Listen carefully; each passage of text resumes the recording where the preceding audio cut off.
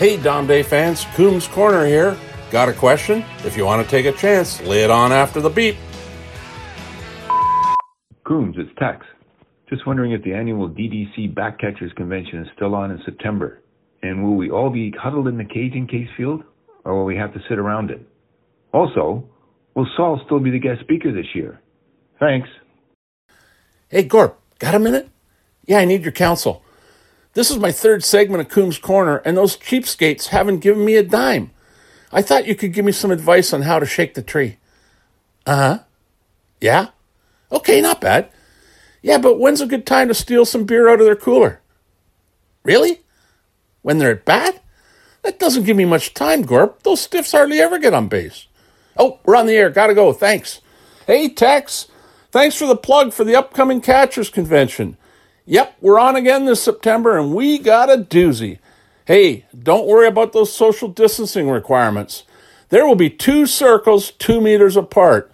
One for the catcher and one for the batter. Works out real well. We tested it. You now won't get hit by Casey's flying bat. And oh yeah, you don't even have to catch the ball anymore for an out. It's meaningless. You can't touch them anyway.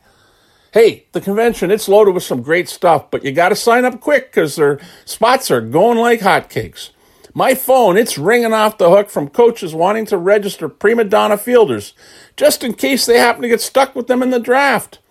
Hey, here are some of the highlights of the sessions and what you can expect to learn. Lester, he's going to teach us the art of making a barehanded catch to end an inning while holding a glass beer bottle in his catcher's mitt and smoking a dart at the same time. You'll learn how he doesn't spill a drop or miss an inhale. Steve Annan, he's going to show us the proper setup and positioning of a lawn chair in the cage when his team is in the outfield. Mule, he's going to show us the sensory art of catching the ball based on sound versus sight. And Larry Smith, he's going to show us how to catch a Kevin Woods missile throw to home plate while continually flapping his glove open and closed in front of his friggin' noggin. But Tex, you nailed it. Our premier session is with the one and only Saul Baytesh. While wearing jeans, he's going to demonstrate the art of bursting out of a crouch position to scoop up a squibbler in front of the plate and firing a rocket to first base for the out. Hey, gotta go. You're not going to want to miss today's Dom Day Tales. The boys, they're sure going to blend up a concoction today. Hey, folks, that's Coombs catching a foul ball behind the cage and rounding the corner for today.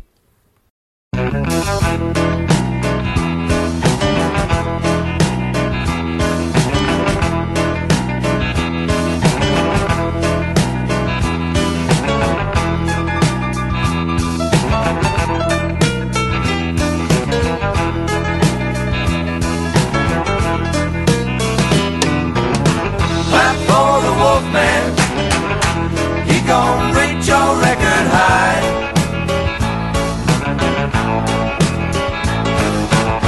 Clap for the Wolfman. You gon' dig him till the day you die.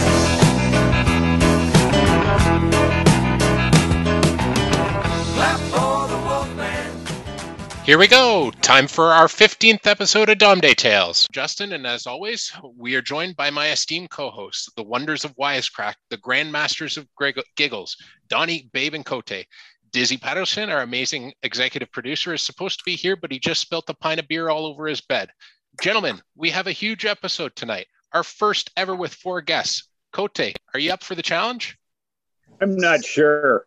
We'll see if they're better than the last guest we had, but we'll look forward to it. And 3 female guests for the first time. So this should be interesting, along with Moneybag's father. But looking forward to being entertained by the Wolves this evening, that's for sure. Awesome.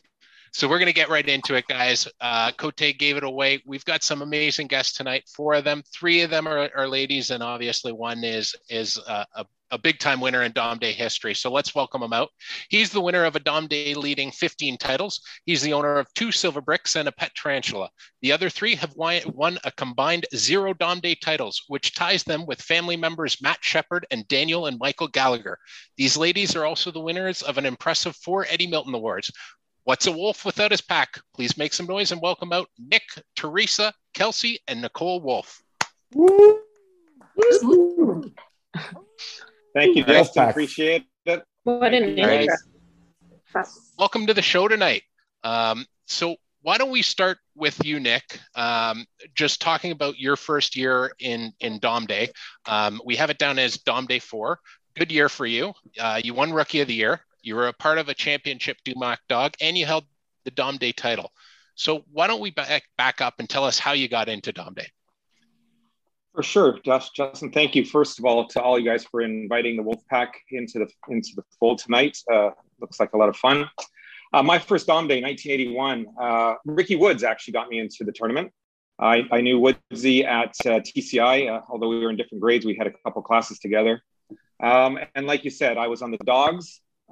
We managed to win the title that year. And one little known fact, and I'm not sure how many of you guys remember this, but there was something called the W4 connection.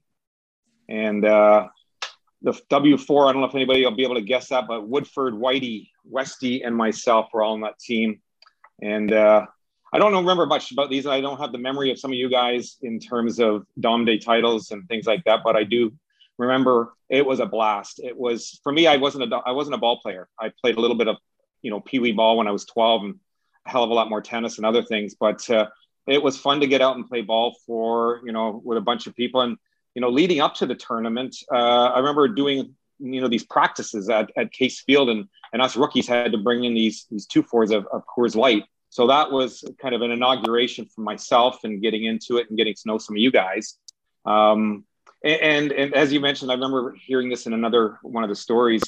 The house party was actually at my parents' place on Hardwood Gate. It was a great, cul-de-sac style street with a nice pool in the backyard. And someone let the tarantula out. And I don't know who that was. It might have been McRae. It might have been Lil. But yes, my brother kept a tarantula. Yeah, it would be Al or Lil. I don't think I was afraid of those things. But it was loose for a little while, and we got it back in there. But my brother, for some strange reason, wanted a tarantula. So that was that. What was the tarantula's name? Oh, Christ. You're testing me on when I won my first Dom Day, so that's a tough one there. Nicky, what inspired you to want to host? What inspired you to want to host the fucking?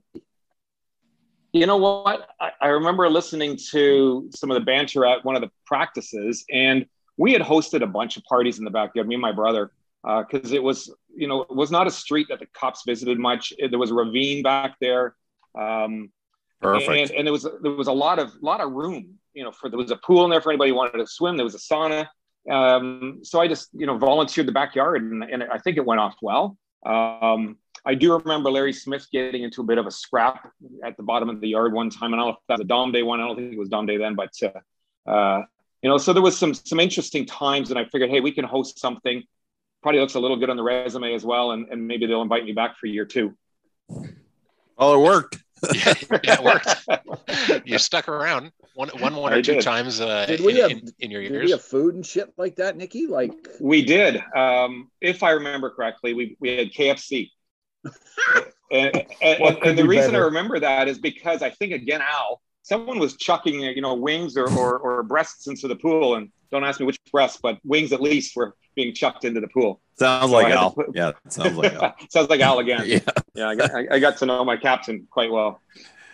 Babe, we missed this one, babe. Yeah, we did, Don. And it probably a good thing. Yeah, sounds like it. Yeah. But. Awesome stuff. So that was Nick's first Dom Day. Teresa, our understanding is that you were at Dom Day before Nick. Is that true? Yeah, I was at Dom Day with Debbie Ellis.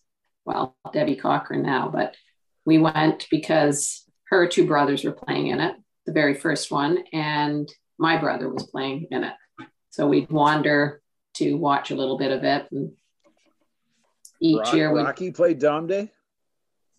I think he did play one year, didn't he? Yeah, I believe he did. Yeah. Wow.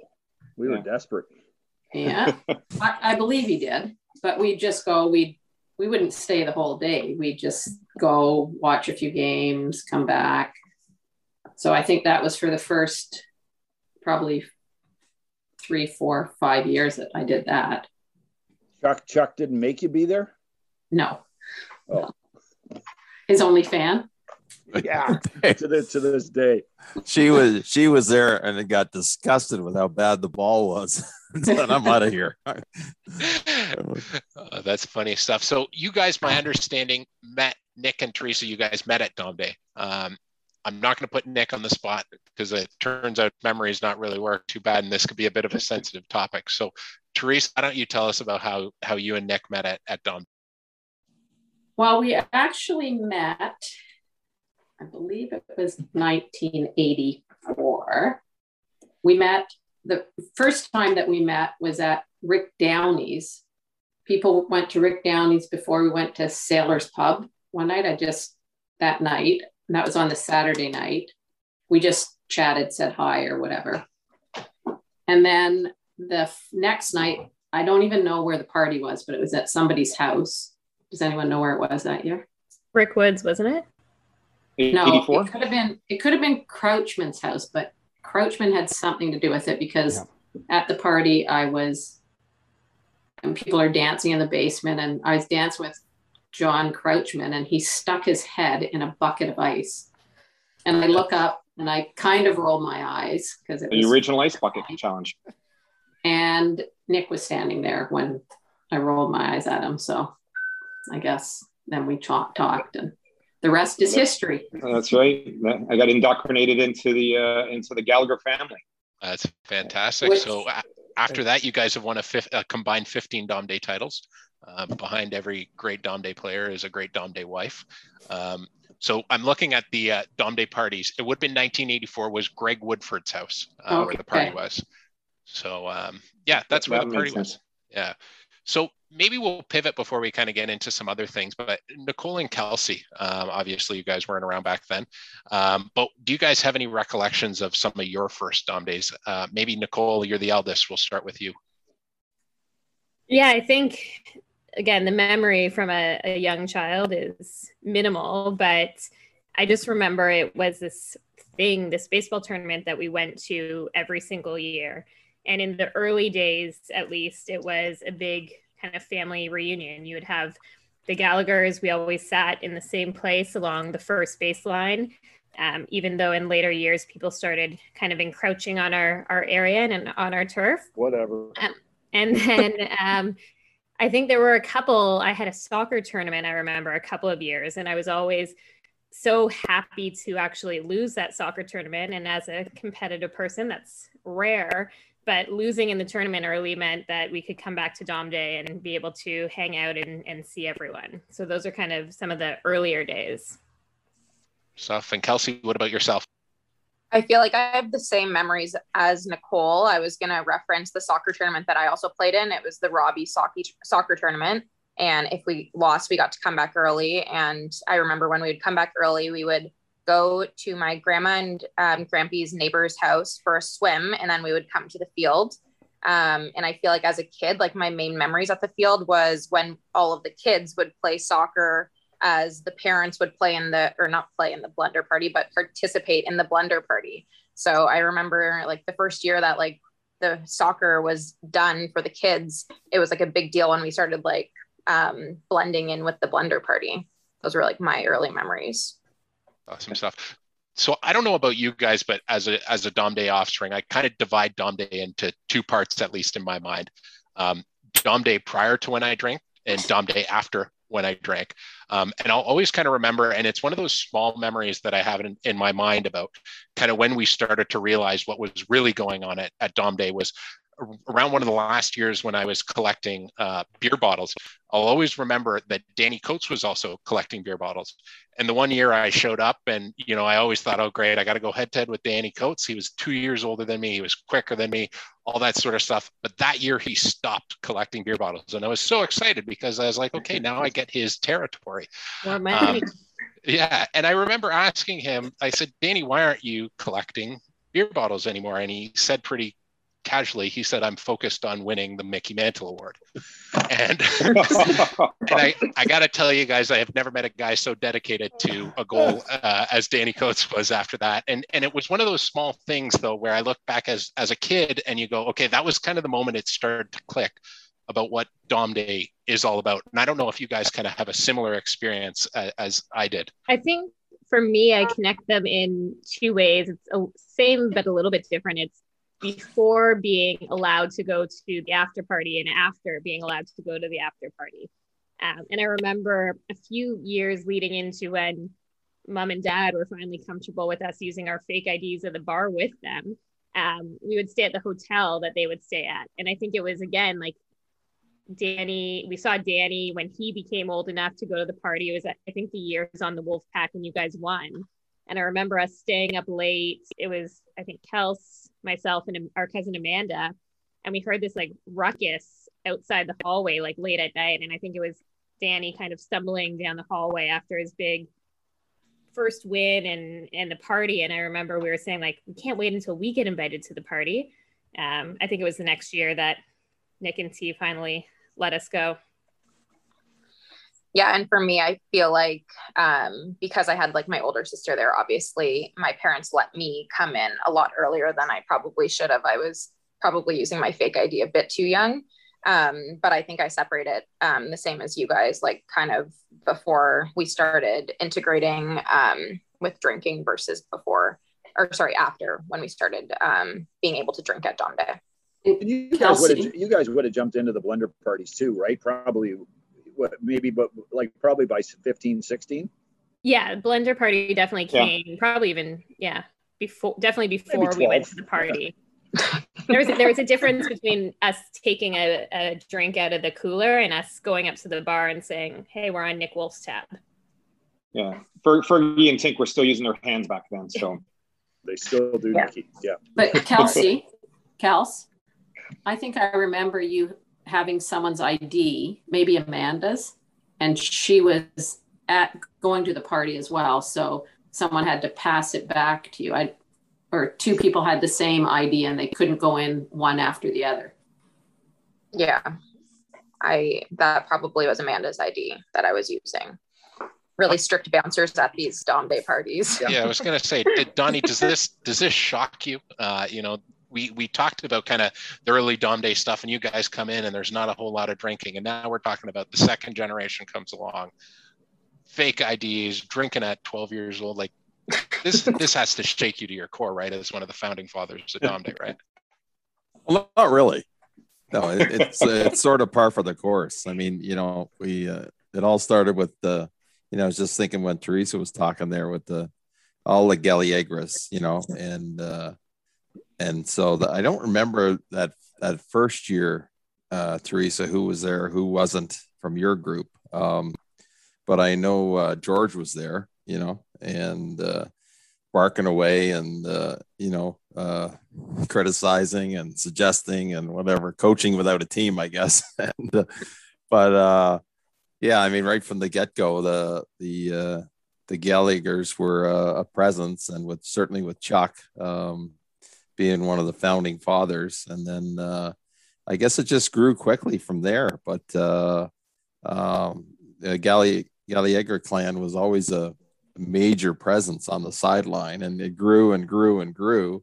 And then Mike played for, how many years did Mike play, Nick? Mike, my brother, maybe 10, 8 to 10. Yeah. And then he won at least one championship. I think. Then he kept tripping over his wallet and he quit. Yeah. Decided not to come down from Collingwood ever again. Yeah. He's worried about his Porsche being stolen in Rexdale. So Nick, let me just jump in. What was your first meal like at the Gallagher's place? Once you and Teresa started going out together? Boy, I want to hear this. So, they have like 8 siblings there and Mom, Paul Gallagher. And I remember going around the room, and I think I was pretty good at their names. Maybe the first, like they did the Sunday, roast beef thing pretty religiously. And I remember, they would crowd around the table and it was always, okay, what's his name again? What's her name again? And it was obviously Chuck's easy, but it was the girls that were a little bit more difficult. And then you got twins. And at the time it was really difficult for me to tell Tish and Helen apart. So it was, they're easier today, but those early days, I just made sure I didn't trip over myself trying to figure out who was who there. But you know, very different than my household. My household, there was three of us and my mom and dad, and there was just not that massive banter like they had at the Gallagher household. So that was what I really remember. But George and I got along great, I believe, and we both loved sports. And I remember going up to his bedroom because he would lie on his bed and watch whatever sport was on, and whatever sport was on, he and I would chat about. So after dinner, and before dinner for that matter, you know, when football was on, he was a big Dallas Cowboy fan. I was not. We had great banter back and forth between me and George, and continued into Dom Day as well. I know he would rag me as much as he would rag anybody else, and he hated when anybody hit opposite field, especially me. But you know, it was always fun times with the Gallagher family. That's good stuff. So, Teresa, maybe from your side, what was it like bringing Nick to some of his first dinners at the Gallagher house? Well, that's always like kind of scary bringing anyone into our house because, you know, nobody's used to that presence of everybody. Like there's always 100 people there. And my parents were very welcoming. They wanted anybody to come to the house. Like, for instance, your mother. Like your mother was welcome in our house all the time. Anytime you had a friend, they'd be welcome into the house. So I think at first, like my opinion, my dad even said to me, Nick was taken aback when he first walked in and saw this commotion. Wrong. That's what he said. Anyway, so it is, you know, it's a tough thing to come into from a small family into this great big massive group of people. Good stuff. So let's talk for a moment. I know we've kind of talked about some of the family members, but let's start off, Teresa, maybe with your dad. You know, a central figure in kind of Dom Day history. We know the Dom Day Fan of the Year, originally named after him, and now the honor shared with both him and your mom. Why don't you tell us about what it was like to watch Dom Day with your dad? Well, my dad was, like Nick said, a huge sports fan and huge baseball fan. Like he knew the game. I remember when I first started playing baseball when I was young, he made sure I knew the rules inside and out. If you don't know the rules, you can't play. I remember playing at that Case Field, which is Rexdale Public School, and I might have been 11 years old or 12 years old. And I was on third base. Player on my team hit a pop fly. I tagged up and ran home. And everybody, like the coaches on both teams, no players. The only people that knew that rule were me and the umpire. People are like, go back, go back. So he made sure that we knew all the rules and he knew all the rules. He absolutely loved Dom Day, loved all the people in Dom Day, loved going to Dom Day. So, you know, it was very fitting that when he did actually pass away, it was on Dom Day, basically. Pretty close, yeah. It was Thursday of the Dom Day weekend. What year? 1996. Yeah, it's pretty. It's 26.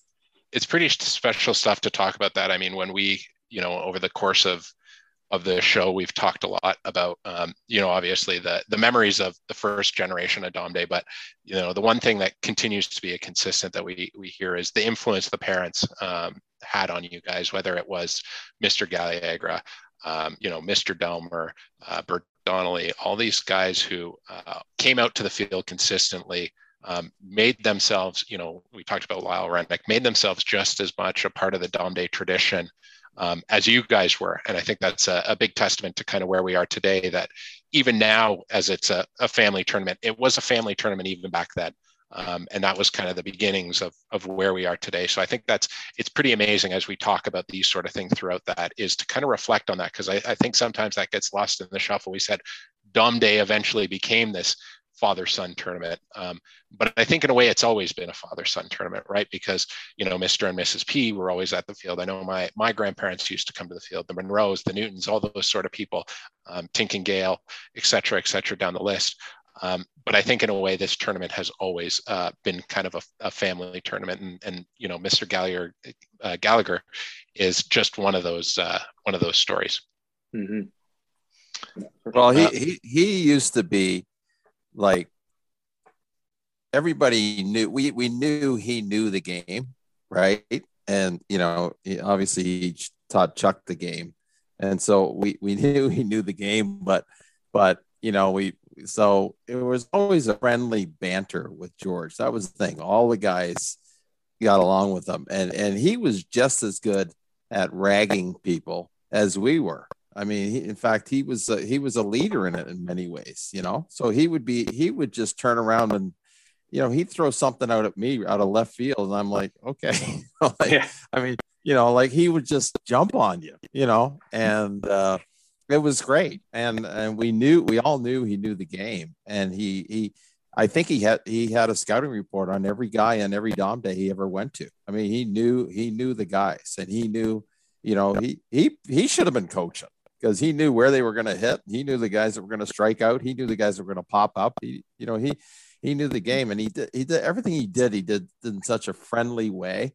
Like, he always had that smile on his face, and, just a lot of laughter. And it was just a joy to be around, and obviously, he spread that, through his family and whatever. But, in my mind, he's one of the legends. Babe, wouldn't you say? Babe? Absolutely, Babe. Donnie. He is one of the legends and one of the great guys. And, Teresa, thinking of, the houses that we grew up in, and the kids have no idea. You think about that. No. One bathroom. Guys, I got to enter. Oh. Dizzy's having technical issues. Okay. Hold up. He's worried the recording cut out. Okay, mine's still going. So mine looks like it's going as well. We're still good. Yeah. Yeah, mine's was it. Maybe tell Dizzy not to roll his computer on the bed that's full of beer. Yeah. Okay. No, looks like you're still recording. Yeah. He's on mute. I'm good to record. I'm still recording. Okay. Yeah. Well, that's good news, babe. That's good news. So it's always a bonus. That's why you have a backup plan, Donnie. Never doing anything without, Good IT team. Yeah. So Teresa, I mean, you think about those places we grew up in, they're, I don't know, 800, 900 square feet, one bathroom, maybe another bathroom in the basement. And the fact that, the Gallaghers, 9 people in that place, like it was unbelievable. 10? 10. Man, it's unbelievable, when you think of that. Crazy. We had like 5 of us in one room. Was that before condoms were invented? It was 2 days. 2 days before. Yeah. Okay. They were just very religious household. Yes. No, my dad. You know what my dad used to say? Because the twins were the youngest. He said, when they started coming out in litters, I decided that was enough.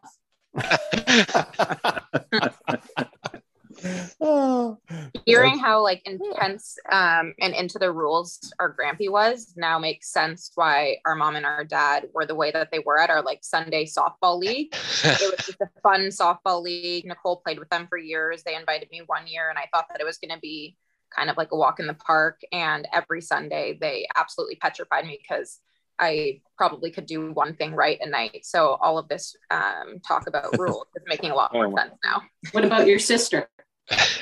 He was right up there. Yeah. We're all very competitive household. Yeah, I was going to say I've gone to Coach T for some unsuccessful batting tips before, so I can, I'm not even in the family, and I know I have to keep my my elbow up when I'm at the plate, or Teresa's going to remind me about that when I walk by. So. And George used to take it to Nick pretty good too. That's what absolutely. I got off on that right from the get-go. George and Chuck. Chuck was just as bad. Well, Chuck was the natural, but the fact that George would jump right in on it, so it was great. Yeah, who's this young guy from a soccer nation trying to pretend telling us how to play baseball? Right. That was pretty polite, eh? That was really good, Paul, for you. Yeah. So we talked about Mr. Gallagher, but we want to talk about another family member, Chuck. Obviously, a big part of Dom Day, early Dom Day legend. Tell us maybe, Nick, in your eyes, obviously coming into this tournament, Chuck's a big piece of it. He had an inaugural team, the Gallagher girls. What's that like for you when he comes?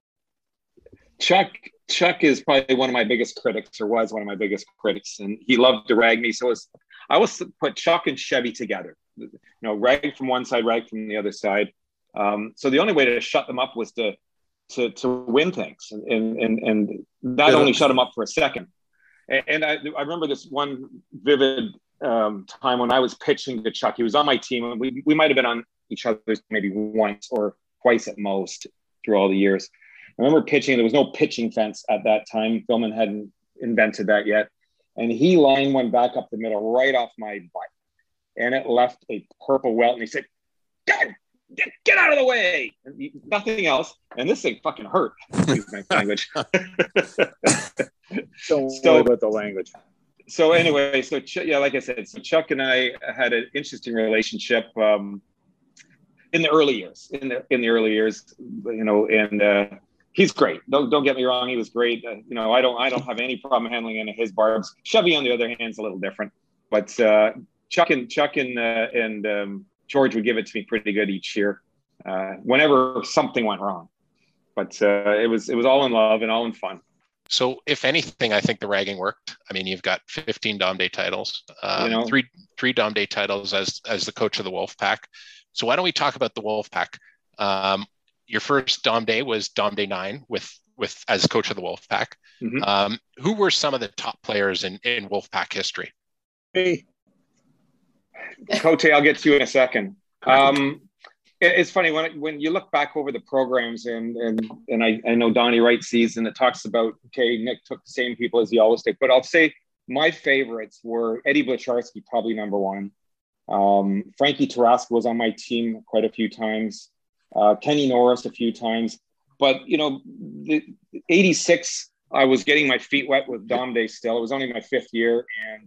And I think we got to the finals that year before we got smoked in the finals. But I had Blacharski on there. You know, fast forward a few years when we won it the first time. So I lost my team after, I think, about 3 years.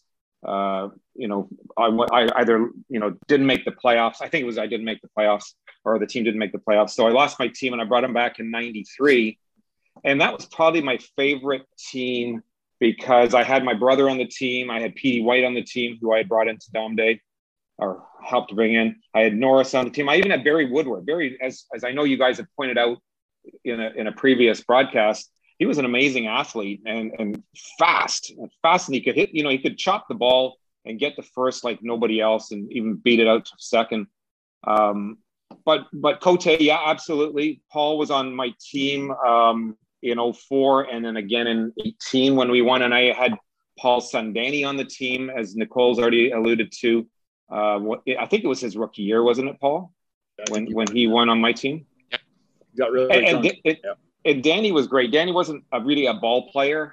You know, he knows his lacrosse, obviously. But he was kind of stand beside me out in the outfield, and I would just kind of say, okay, Danny over here, Danny over there. And he was great. He was fast, and he could catch.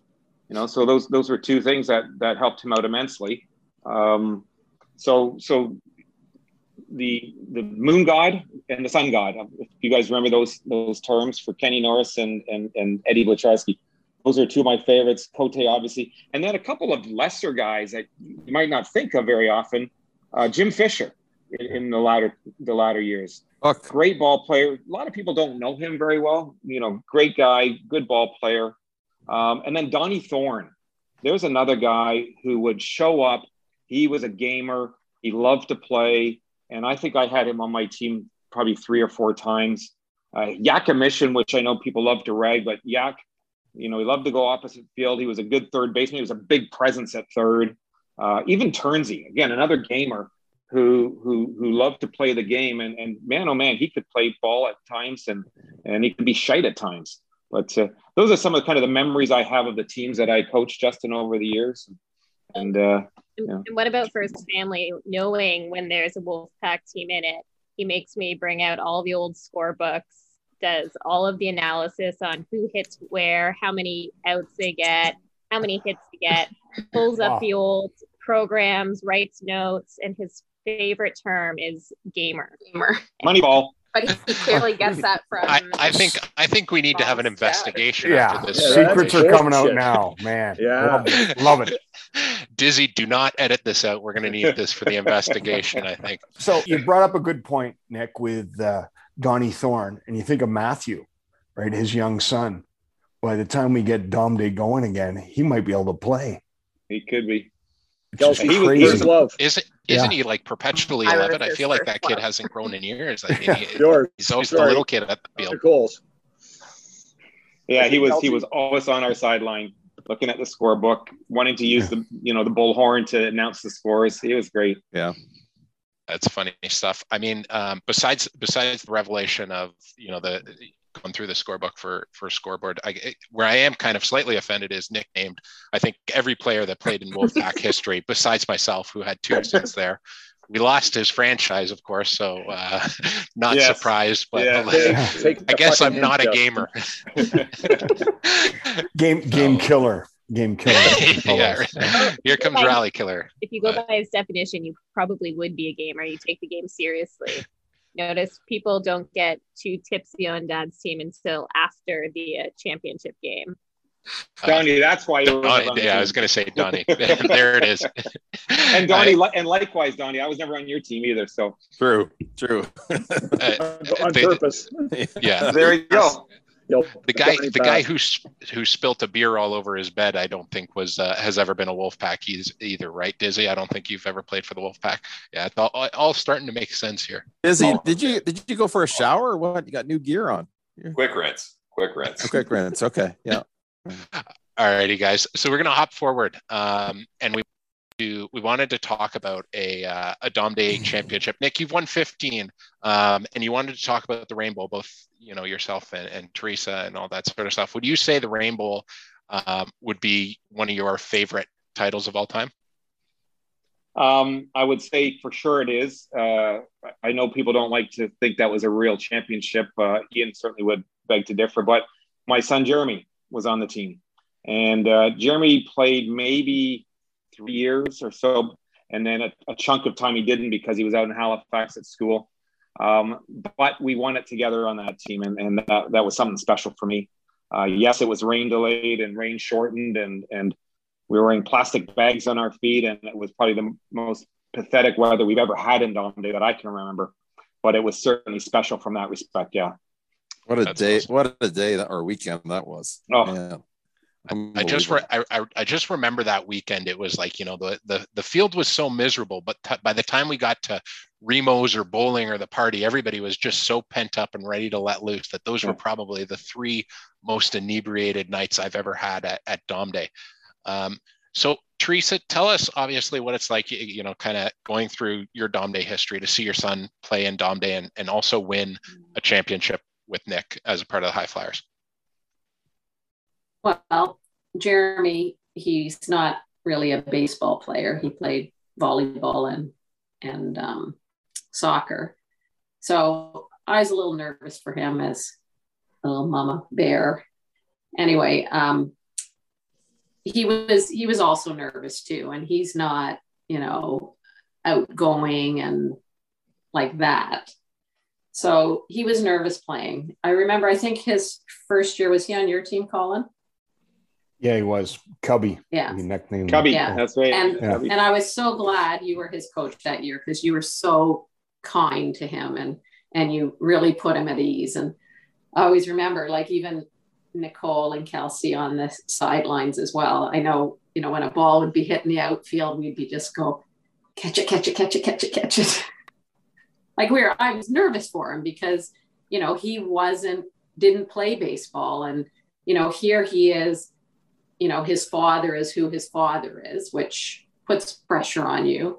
And, his mom played baseball as well. And like, I was always nervous for him. So, but I was so glad when you were his coach because he was calm with you. He had a great time, and it was great to have him on the team. And you know what? I said to him, how many guys in this tournament have really played baseball? Look around. And he's looking around, and I'm looking around, and I go, I haven't spotted any yet. Have you? He goes, no. I said, we're here for fun and just enjoy. And he's a great kid. Yeah. And, I hope he comes back to the tournament. I really do. Yep. Yeah, it would be awesome to have him back. I still remember his last Dom Day, obviously, was when you guys won together on the High Flyers. And what an awesome moment, I think, for a lot of people that was, because it's always nice to see when a father and son win together. I know Cote and Danny won together. Off the top of my head, I know Cam and Schweppes have won together. I know Jason and Randy Yak have won together. I know Colin, Mike, and Rick Woods have won together. And I think Spencer and Gord McRae, those are just some of the ones that instantly jump to your mind of guys who have won together. And as somebody who, unfortunately has the lineage I have and have tried to chase the champion with my father, with two catchers, now one of us had to retire and coach so that maybe it happens. It is something that is very special. And I think, one of the last kind of big ones where a father and son won together. Always an awesome storyline when you talk about a championship like that, because I think it really does kind of culminate the whole passing of the torch of Dom Day and what this tournament really is. So I think that's awesome that you guys have that memory.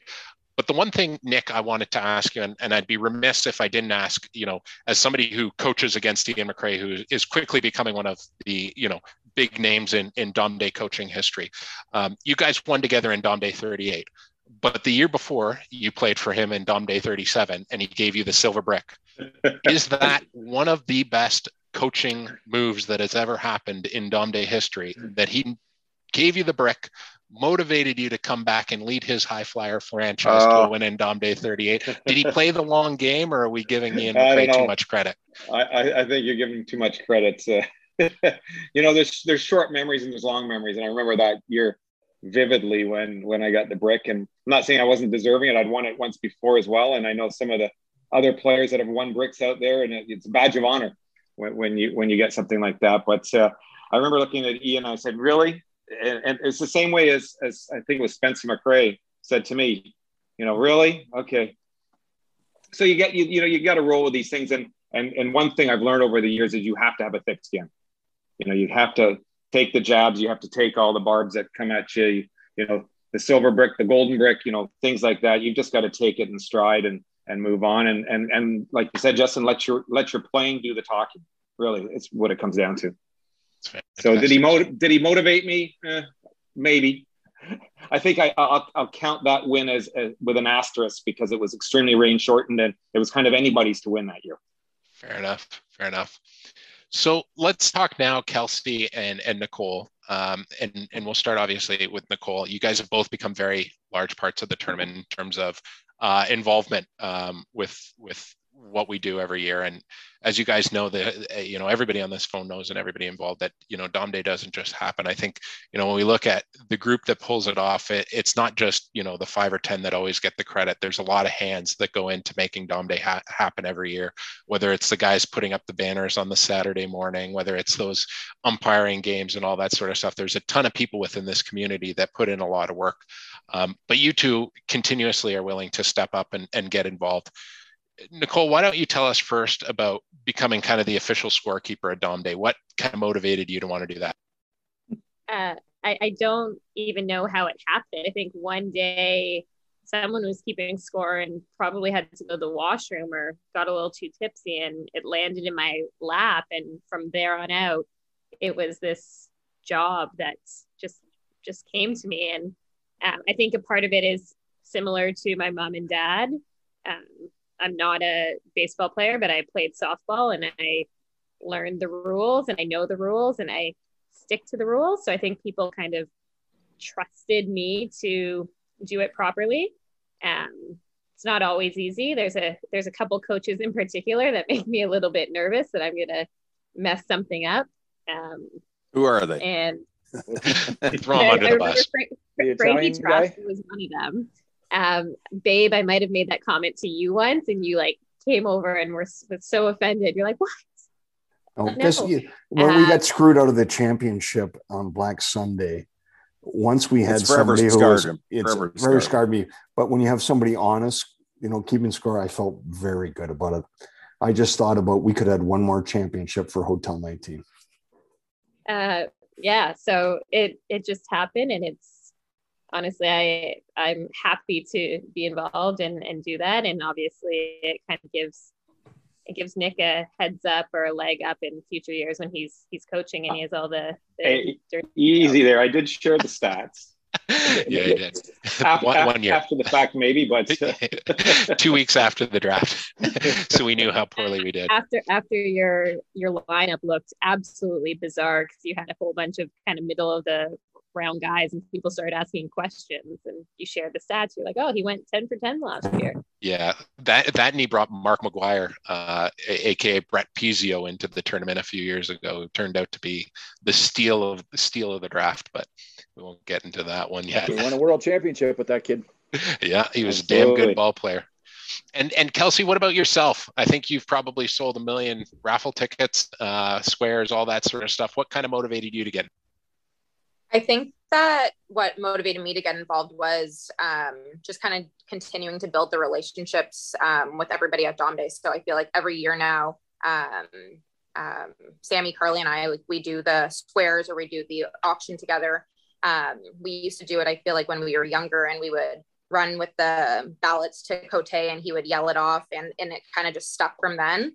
And the motivator for me, I'd say, is knowing what a great cause it's all going towards. It seems like we're just like walking around the field collecting money here and there, but just remembering like why we're collecting the money, and whether it be for sick kids or whatever other organization we're donating funds to that year, continuing to tell people like this is going to a great cause. And for me, that's one of my main motivators at Dom Day. That's fantastic stuff. And then obviously, Nicole, you've become a bit of a trailblazer, becoming the first female executive on the Dom Day executive board. Carly followed suit a couple of years afterwards, but it's always the toughest to be the first. So tell us a bit about what motivated you to want to do that, and maybe where you see kind of this tournament going over the next few years. Yeah, I think the motivation for me is kind of just continuing on that family legacy.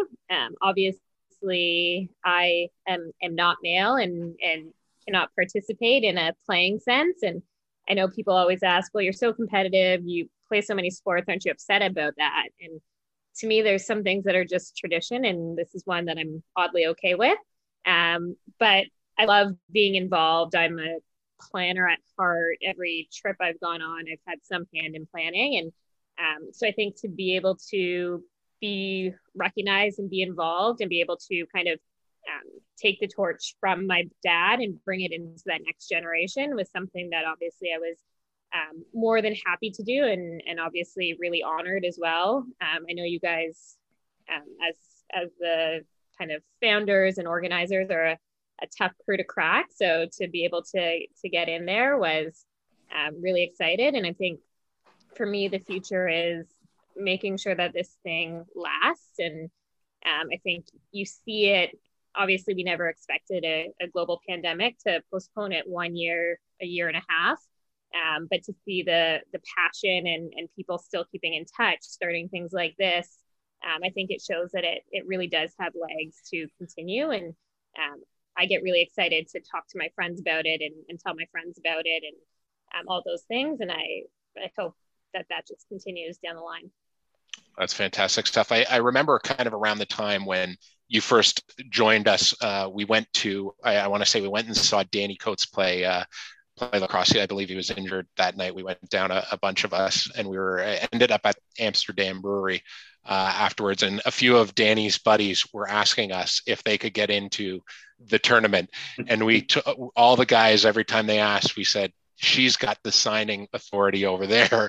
If you want in, she's the one with the pen and paper. And she just rejected, obviously, everybody that came and applied and said, no, not this year.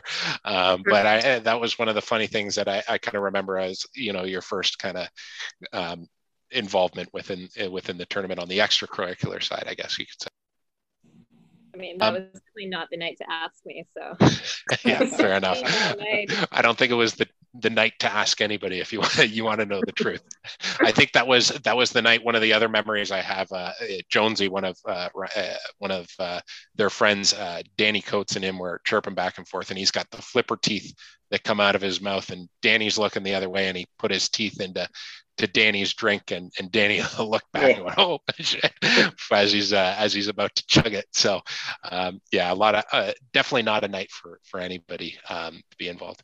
But anyways, I'll ask, so kind of on the youth's involvement, maybe for Nick, what does it mean, I guess, for you, hearing your daughters speak about the tournament as somebody who's been a part of this since Dom Day 4? We talked about winning a title with Jeremy, but your daughters as well are a huge part of this tournament. What's that mean for you? Obviously extremely proud. As everyone has said before, this tournament doesn't go on by itself. There's a lot of behind the scenes, and I think a chunk of the Dom Day population just doesn't realize how much goes into this. What a Pete Dalmazzi's done over the years, what a Minnow's done. The guys that are on this call, and Justin, obviously you and the youths and what goes on there. So having Nicole and Kelsey get involved in this. I know they're going to continue this Dom Day tradition, this legacy, when I'm not going to be playing anymore, or some of the other folks on this call aren't going to be playing anymore. They're going to bring that next generation, and they're going to just run the entire thing. I'll stay involved as long as I can, whether it's playing or coaching or doing something. But they're the ones who are going to help push it to the next, the next generation of ball players, and maybe one day when some of them have grandkids, they're going to be playing as well. So it makes me really proud to have, the Wolf family involved in this. The girls, obviously Teresa's involved, from a scorekeeping as well. So, and I love it. And I love to see them involved. I love to see the friendships that have been made over the years. And this is a group of people that I wouldn't have known if Woodsy hadn't invited me to play that year, 1981. I would not have known this group of people. It's as simple as that. So I hope it continues, and I hope this generation of folks, the Nicoles, the Kelseys, the Justins of the world, continue to take more and more responsibility on and really take this thing to the next level. That's fantastic stuff. And then Teresa, what about you? Obviously, we mentioned off the top, you guys have 4 combined Eddie Miltons. You were the first Wolf to win an Eddie Milton Award, and it must be proud for you to see, your daughters have picked up 3 more to add to your guys' collection.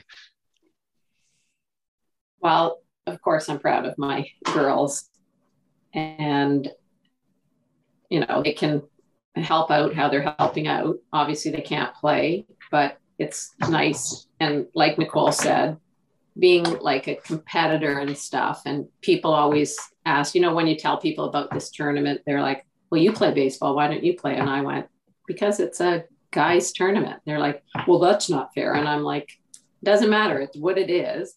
And so you participate how you can participate. And I'm proud that Nicole and Kelsey are doing that.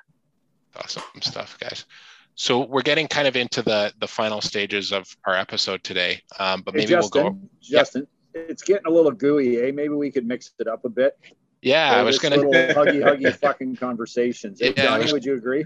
Yeah, I'd like to see a little bit more spice here. Does anybody have a story? Exactly. Yeah, let's get a couple stories. How about the good behind-the-scenes story that somebody got loaded and fell down? Yeah, so why don't we start with each of you? Let's make them spicy. What are some of your favorite Dom Day memories? Nick, we'll go with you. What is the first thing that jumps to your mind when you talk about Dom Day debauchery? What's one of your favorite memories? Dom Day debauchery. There was a party down at the Queensway, Hollywood, I think it was. And I remember Nicole, I think we rented a limo that day for some reason, and Nicole had a friend, and I don't know who the friend was. I don't know if it was Corey or someone else. And Corey was a mainstay at Dom Day for a while, and I know Cote remembers Corey, and some of the others remember Corey. But I just remember her falling out of the limo and just being an absolute mess. And this is what Dom Day, they were partying all afternoon, and some could hold their liquor more than others, and she just kind of fell flat in her face as we were getting ready for the party. In Corey's defense, that was not Corey. That was. It was. Oh, was it? It was Caitlin. Didn't make her a bad person. Didn't make her. I was going to say, Let's get her back. Let's get her back out for the next one. Yeah. Get her to bounce back. Donnie could teach her how to get out of a limo. We were just talking about his big limo moment earlier tonight. So Teresa, Dom Day debauchery, whether it be you or one of your kids or your husband, what's one of your top memories of all time? Oh, top memories. Debauchery. There could be a lot. Nicole could be involved in a lot of them. Me? Yes. You got a little messy most of the time. The Wolf girls can handle their booze pretty good, and you guys put in full shifts at the blender party always, and were able to show up at the parties and at least function. Like a lot of times. I'm like Dizzy. Dizzy didn't make the party that one year, if you guys will recall, right? Dizzy got slightly overserved at the blender party and decided to sleep off part of the party in the parking lot. Well, I think a lot with the elevation too. No one ever found us in a bush after the blender party. I know that happened to a few people. That was never us. Resilient. Never us. We pride ourselves on. I've always been impressed with both Nicole and Kelsey are virtually at every event every year. Like I can't think of anything they've missed. They're there. Well, they got Chuck's troopers. Drinking skills. I mean, Chuck's drinking skills. Years of working at Molson definitely trained me for many Dom Day parties. I was going to say one of my last mild memories of Dom Day 42 involved Nicole and Cote and something called Lightning Round, which I've never experienced before, which was a bottle of wine that gets passed from person to person until that bottle of wine is completely chugged. So yeah, I can guarantee that, as somebody, Nicole introduced me to that, I can tell you she can definitely handle her booze. It is no longer COVID friendly, but tough shit. I brought back a slap bag, and that could make an entrance at some Dom Day party of some sort. Perfect. So Teresa, we gave you some time there. Do you have any favorite memories you want to share? No. Favorite memories? Yeah, like your favorite Dom Day memory. My favorite Dom Day memory. Well, a lot of it involves actually Cote and his butterscotch schnapps. Butterscotch schnapps. It's one of my favorite things now. And I can't believe, well, I'd always make Paul come to me first so I wouldn't have to have a sip of it after some disgusting person. Right. After Barry Woodward bucked up to the bottle. No. That was it. And Teresa, I'll tell you that Tink Huntley brought to when we got together at Case Field on July 1st, he brought some hooch down that looked like sewer water right out of the Humber, and it was exceptional. So was butter tart. What's it called? Butter tart. Oh, we got butter tart. Yeah, we have that butter tart moonshine. Yeah, but it looks like sewer water, literally. Top shelf distillery. Yeah, but quite good. It's very good. I have that. Tink was always great with his contraptions and his gadgets, and he'd come around and he'd squirt shooters into your mouth. That was the bit more hygienic way of doing things, and he always had some good shooters going around. We're going to need to be innovative when we go back to the field. Tink is going to be our director of innovation, I think. He gets a fucking haircut. Yeah. That's the other concern. You won't catch COVID, but you'll get a hairball in your drink. Yeah. One of my favorite things that I remember all of the kids doing when we used to celebrate American Thanksgiving together, and we would all go up to Mac's place in Guelph, and they had their little mini pig pet. I don't know why that was such a memory of mine. Like when we'd be at the house, and yes, and he would be running around his place. But I remember one of the years we all went to the bar, and coming back from the bar was always such a nightmare in Guelph. You'd have to ride the drunk bus home, and there was probably 20 of us or so in Mac's apartment, and it was probably 2 or 3 in the morning, and out of nowhere there was a huge knock on the door, and we all kind of looked, and Gordon McRae showed up, and Gordon McRae kind of showed up out of nowhere in his gray sweatsuit. And we were all extremely drunk and extremely confused. And to this day, I actually don't even know why he showed up. He was picking up Holly. Okay, maybe that's what it was. But that was one of a favorite memory of mine. I know that it's not at Dom Day weekend, but it was definitely Dom Day related. And those American Thanksgiving weekends of all of us getting together was always a highlight of the year for me. Yeah, it's pretty funny you mentioned that night. I mean, that's one of, when I think about kind of Mac Philman, one of the funniest nights I think I've ever had with him as well was that pig fundraising party for his pig named Arnold that his roommate had bought, and Mac was in a building right next door to mine. We were pretty much neighbors, and I remember calling him, and all I could hear was Miley Cyrus "Party in the USA" blaring out of this one room. And I'm trying to figure out where Mac lives, and I'm calling, and I'm like, "Mac, where are you?" I'm like, "I can't fucking hear you, Mac." And Mac's like, he's like yelling into the phone. I'm like, all I can hear is Miley Cyrus "Party in the USA" blaring through the whole street. And all you see is this window fly open, and a shirtless Mac pokes his head out the window. And he goes, "That's fucking us." And then that's how Mac became our neighbor, I guess. But that was, those were some fantastic nights. A lot of Guelph alumni went to, or a lot of Dom Day youths went to Guelph and had a lot of visitors up there. So fantastic times up there. Nicole, what about yourself? I mean, there's been so many great parties over the years, but I've escaped being in the program for quite some time. So I'm trying to choose my story strategically. But I think in some of the later years, where some of the younger people, we started this new tradition after bowling, and we would go find whatever bar would take us. A lot of the times it was the Jack Astor's by the airport, and Donnie would always come with us.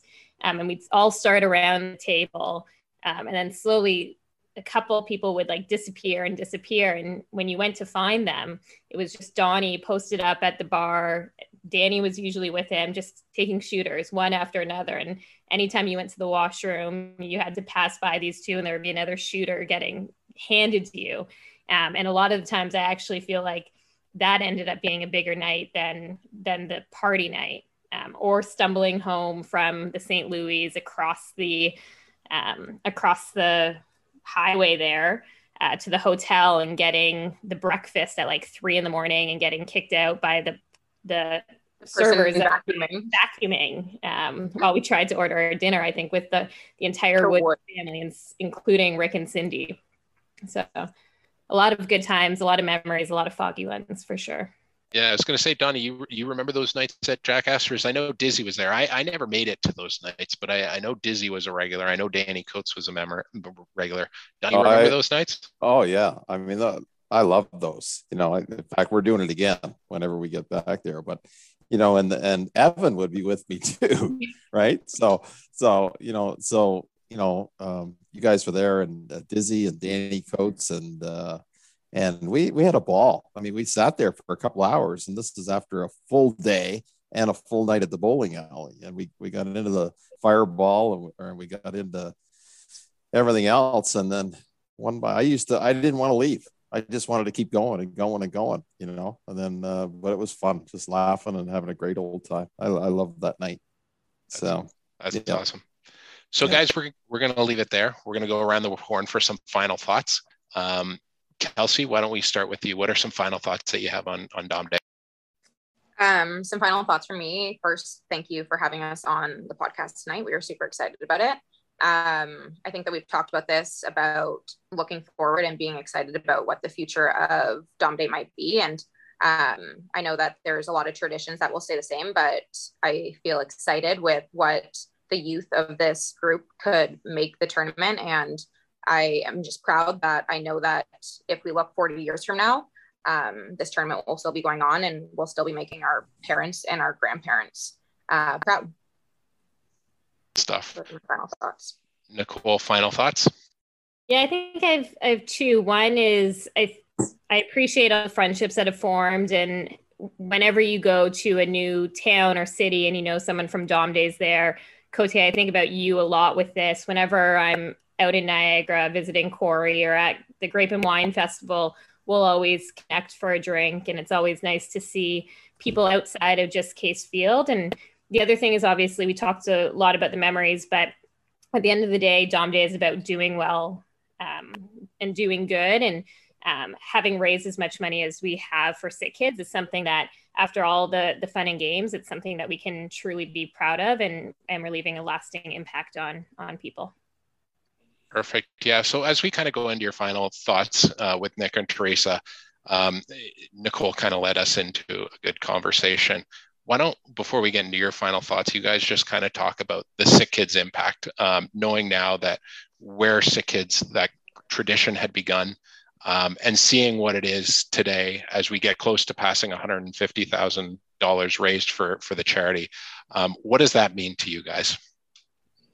Well, obviously it means a ton to us because we had not only Nicole at Sick Kids, but Jeremy as well. And it was a big part of our lives. Like for Nicole, for like almost a full year, we were there every few weeks. And then like when Jeremy got diagnosed, he was there like a lot as well, like probably had more visits than Nicole actually had to the hospital. So it means a lot to us and makes us very proud knowing how much this tournament has done for Sick Kids. It's awesome. Yeah, I'd echo exactly what Teresa just said. You know, amazing. I think, you know, the people at this tournament are very generous. And, you know, $150,000 over the last number of years just speaks volumes.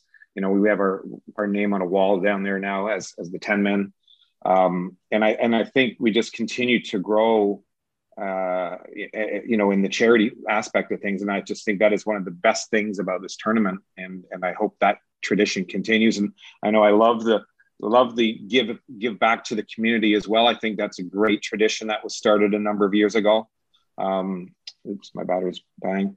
So I think the combination of those two just, you know, really it cements we're not just out there to play a game. You know, it's a lot more than that. It's friendships, it's fundraising, it's charity, etc. It's fantastic stuff. I remember a few years ago, myself and a few of the youths, and I know Nicole was there, we went down and visited the Hospital for Sick Kids on one of their nights where they invite kind of the bigger donors and you know, Dom Day is a part of it. And I'll always remember one of the parents who was giving one of the speeches said, you know, Sick Kids is, you know, the last place you think of, but the first place you're glad is there when your kids need it. So I think that's something that I've always kind of carried with me since that night. So just to echo, obviously, what you guys said about the continued commitment to Sick Kids is fantastic stuff. So Teresa and Nick, do you guys have any final thoughts beyond on just Dom Day in general? Teresa, maybe.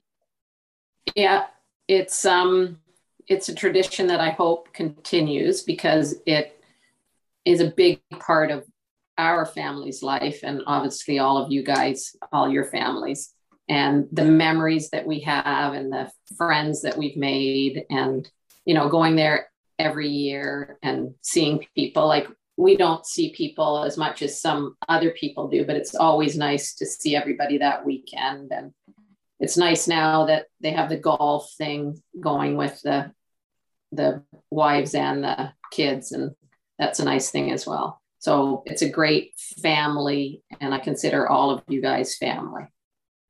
Fantastic stuff. Wolfie, final thoughts? Just, I'll echo the same thing. I'm really looking forward to August 13th. I'm hoping by that time that we may be able to get out as a group to golf as opposed to tee times. Nothing's been set yet, but we're going in the right direction. And then really, really hoping that we can pull off a tournament this year because, as everyone has said before, looking forward to kind of rekindling those relationships. We haven't been able to do that with the golf as much. And like Teresa said, we don't see as many people as much as some of the rest do. And looking forward to having some fun and blowing off some steam for a weekend. Awesome stuff. Donnie, final thoughts?